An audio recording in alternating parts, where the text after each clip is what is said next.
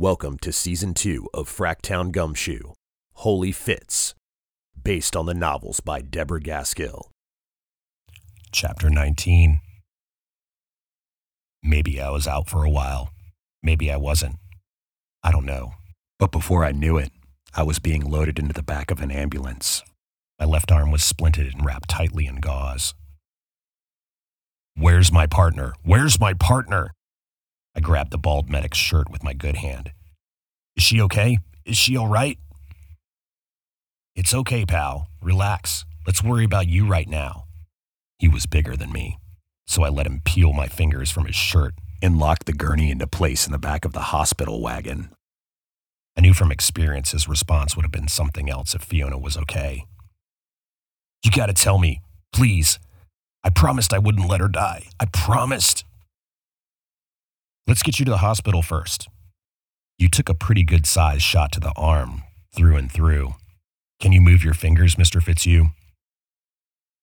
"What about the guy who shot us?" The medic sighed before he answers. "I know they got him, but that's it. Move your fingers for me." "Was he shot too?" I tried to sit up. I grimaced as my fingers refused the medic's request. The medic took a seat next to the gurney, checking the splint on my arms as the sirens began to wail and the ambulance began to move. "Relax, please relax. I don't think the bullet hit your brachial artery, but I do think you have a broken bone, so you need to be still. I need to ask you a few questions about your health history first." "But what happened to Kovac? Is he in custody? Is he okay? I know how you guys talk at accident scenes. I know you gotta know more." "Mr. Fitzhugh, I need to know some things before I can help you out. What medications are you on? Anything in your medical history we should know? Heart attack, high blood pressure? Did you hit your head when you fell?" "I'm not answering a damn thing until you tell me what happened to Kovac." The pain in my arm made me grimace. The medic sighed. "The driver of the truck? Okay, since you keep asking me, he hit a tree. One of you guys shot out one of his rear tires. He found it a little difficult to drive on 3 wheels. He's being transported too." "What about the hostage? What about the woman in the car with him?" I tried to sit up again and groaned as pain shot up my arm. "Shh, lay back, man, lay back. She's fine. She bailed out of the truck before it hit the tree. She's a little banged up, but she's fine. She's being transported too.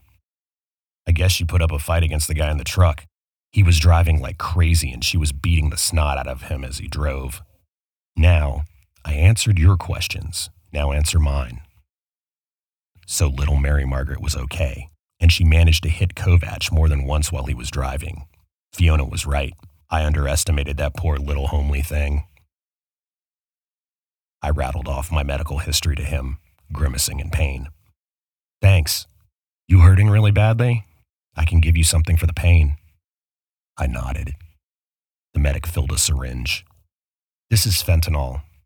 It'll take the edge off." I dutifully held out my good arm and let the drug work. "I guess she's got a raise coming then," I slurred as the pain subsided. "What?" The medic leaned over me so he could understand. "She's my assistant. She works with me," I said. "I guess she's got a raise coming."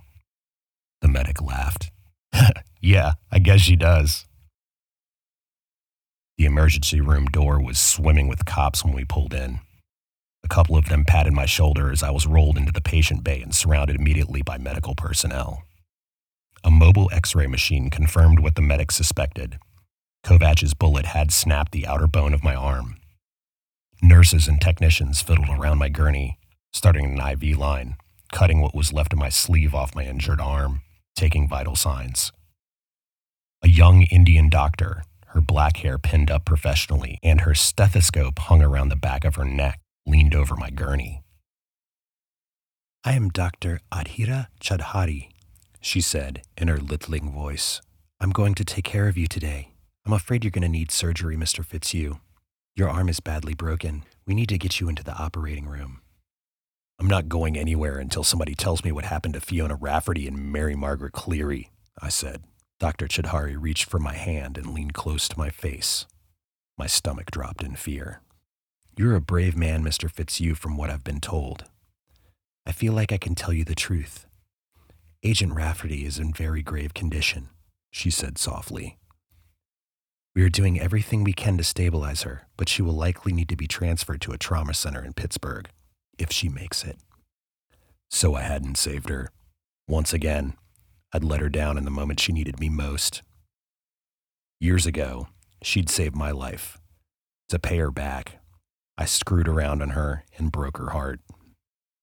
Tonight, I tried to fix all that I'd done wrong.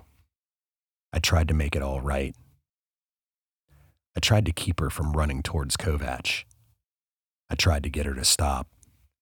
When that didn't work, I tried to take one shot to make up for the one that she took that made certain I still walked on this planet. And I missed.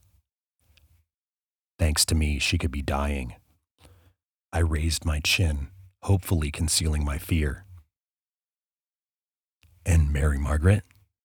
Dr. Chudhari leaned back and smiled. She's one tough cookie, Mr. Fitzhugh, just like you. She has a broken wrist and some serious abrasions after leaping from the truck, but she'll be fine, just fine. I believe her mother is here to pick her up. We need to let someone know you're here. Are you married, Mr. Fitzhugh? Dr. Chudhari nodded, almost imperceptibly, at the nurse standing by my IV pole. The edges of my world got fuzzy and warm. Grace Darcy, I said, suddenly unable to control my rubber lips. She's in Vienna with the music club, Mozart. Dr. Grace Darcy. And the lights went out. The next afternoon, as soon as Dr. Chudhari was happy I wasn't going to puke my guts up and that everything that I put in my mouth came out the other end, they released me. Even though the only thing that didn't work was my arm, I let a hospital volunteer push me to the front door in a wheelchair. Then, as my sister Katie pulled up in her van, I stood up and walked back in. Niccolo, where the hell do you think you're going? Niccolo! Katie threw the van into park and jumped out of the driver's seat. I forgot something, I said. You didn't come in here with anything. I brought you the shirt you've got on this morning. What could you forget? She asked. I need to see Fiona. Katie was Fiona's champion all those years ago. They'd been roommates and best friends. When I was thinking of proposing to her, I told Katie first. When we split up, Katie didn't speak to me for a month. Maybe she'd understand why I needed to see Fiona. Maybe she wouldn't. It didn't matter. I turned and started back towards the elevator. Hold on, Niccolo, Katie demanded, grabbing the back of my shirt. Wait a minute. What is it? What do you know? Pain flitted across my little sister's eyes. She's not here. What do you mean she's not here? She was transported to a trauma hospital in Pittsburgh last night by helicopter. Is she okay? Katie bit her lip. It's bad, Niccolo. It's bad. We're going to Pittsburgh, now. No, we're not. You're going home. You're not in any shape to travel. And besides, Gracie is on her way home too. She'll be seriously pissed if she comes all the way back from Vienna and you're at your ex-fiance's bedside. Okay. I let her guide me back to the van. We drove home to my place in silence. Katie made sure I was settled onto the couch, putting the television remote, a can of soda, and my various medications on the end table next to me. Ma's bringing you pasta for dinner. She wants to know if you want meatballs, Katie said as she walked back into the kitchen. I don't care what she brings. I just can't get my mind off of Fiona. I let her down again, Katie. I let her down. Stop it, she called out. You did everything you could, and meatballs will be good for you. It will keep Ma from worrying about you too. I'm picking up your wife at Akron Canton in a couple of hours to bring her home. She returned with a capicola sandwich and chips on a plate. You better be here when I get back at 5 or so. You hear me? I nodded. Katie kissed me goodbye. For an hour or two, I clicked through the worthless lineup called daytime TV before I wanted to shut it off or shoot the flat screen. Lucky for me, there was a knock at the door. It was Reisner, looking somber. "What's up?" I asked. "Can I come in, Mr. Fitzhugh?" "Sure.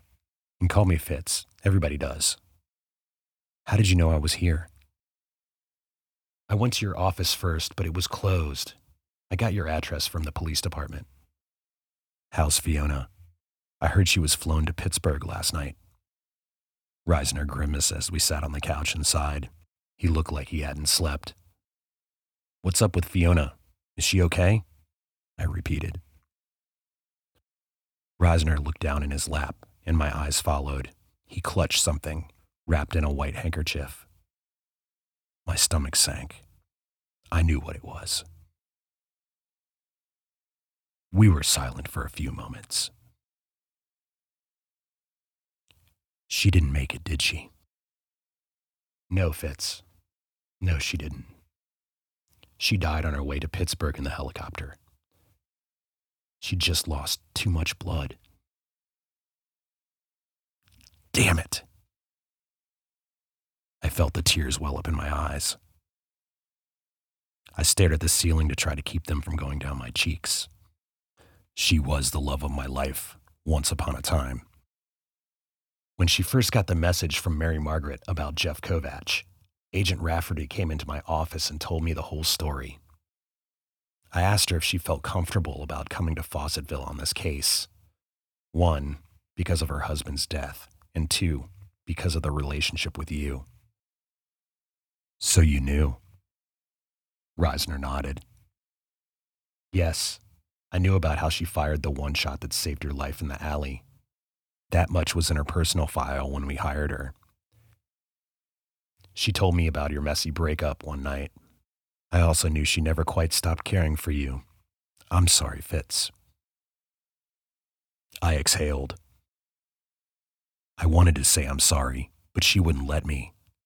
I wanted to keep her safe out there, but she was bound and determined. My words drifted off. "Your shot hit the rear wheel of Kovach's truck. You're the reason his truck hit the tree. You stopped him. You think you didn't protect Fiona, but you avenged her husband's death. Even Fiona would have seen justice in that. You were a big part of the operation that saved Mary Margaret and her grandmother." "What happened to Kovach?" "He died at the scene." Again, we were silent. Kovach had gotten his, but at the cost of Mark and Fiona Rafferty, 2 people who loved each other. They should have spent their entire lives together instead of laying side by side beneath a joint headstone. Reisner reached towards me with the wadded up handkerchief. "She would have wanted you to have this." I took it from him, laying it on my leg, carefully unfolded it with my one good hand. It was Fiona's FBI badge. I traced the gold eagle at the top and turned it over. A line of blood ran down the pebbled back. I handed it back to Reisner. "I can't. This belongs to her family. They should have this, not the scumbag who broke her heart." Reisner pushed the badge back at me. "Her parents know what you did at the scene. They want you to have it." I stared silently at it. Reisner laid a hand on my shoulder. "I need to get back to Pittsburgh. Unfortunately, I have a funeral to attend in the next couple days." "You'll let me know the details? I want to be there." Reisner nodded and stood. Without a word, he let himself out. I was upstairs stuffing Fiona's badge in the drawer of my dresser when I heard Katie and Gracie pull up in the driveway. I didn't want to hide the truth about what happened from Gracie.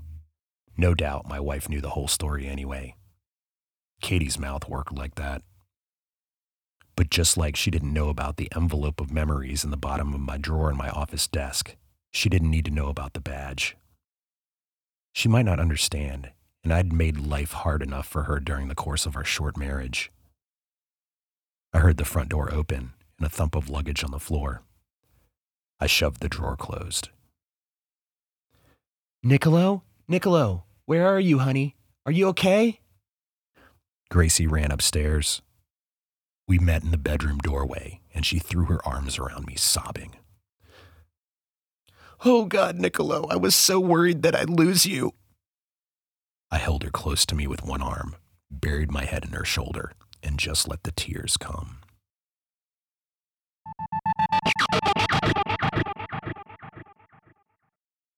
This episode is narrated by Casey Martin. Fracktown Gumshoe is based on the novels by Deborah Gaskill.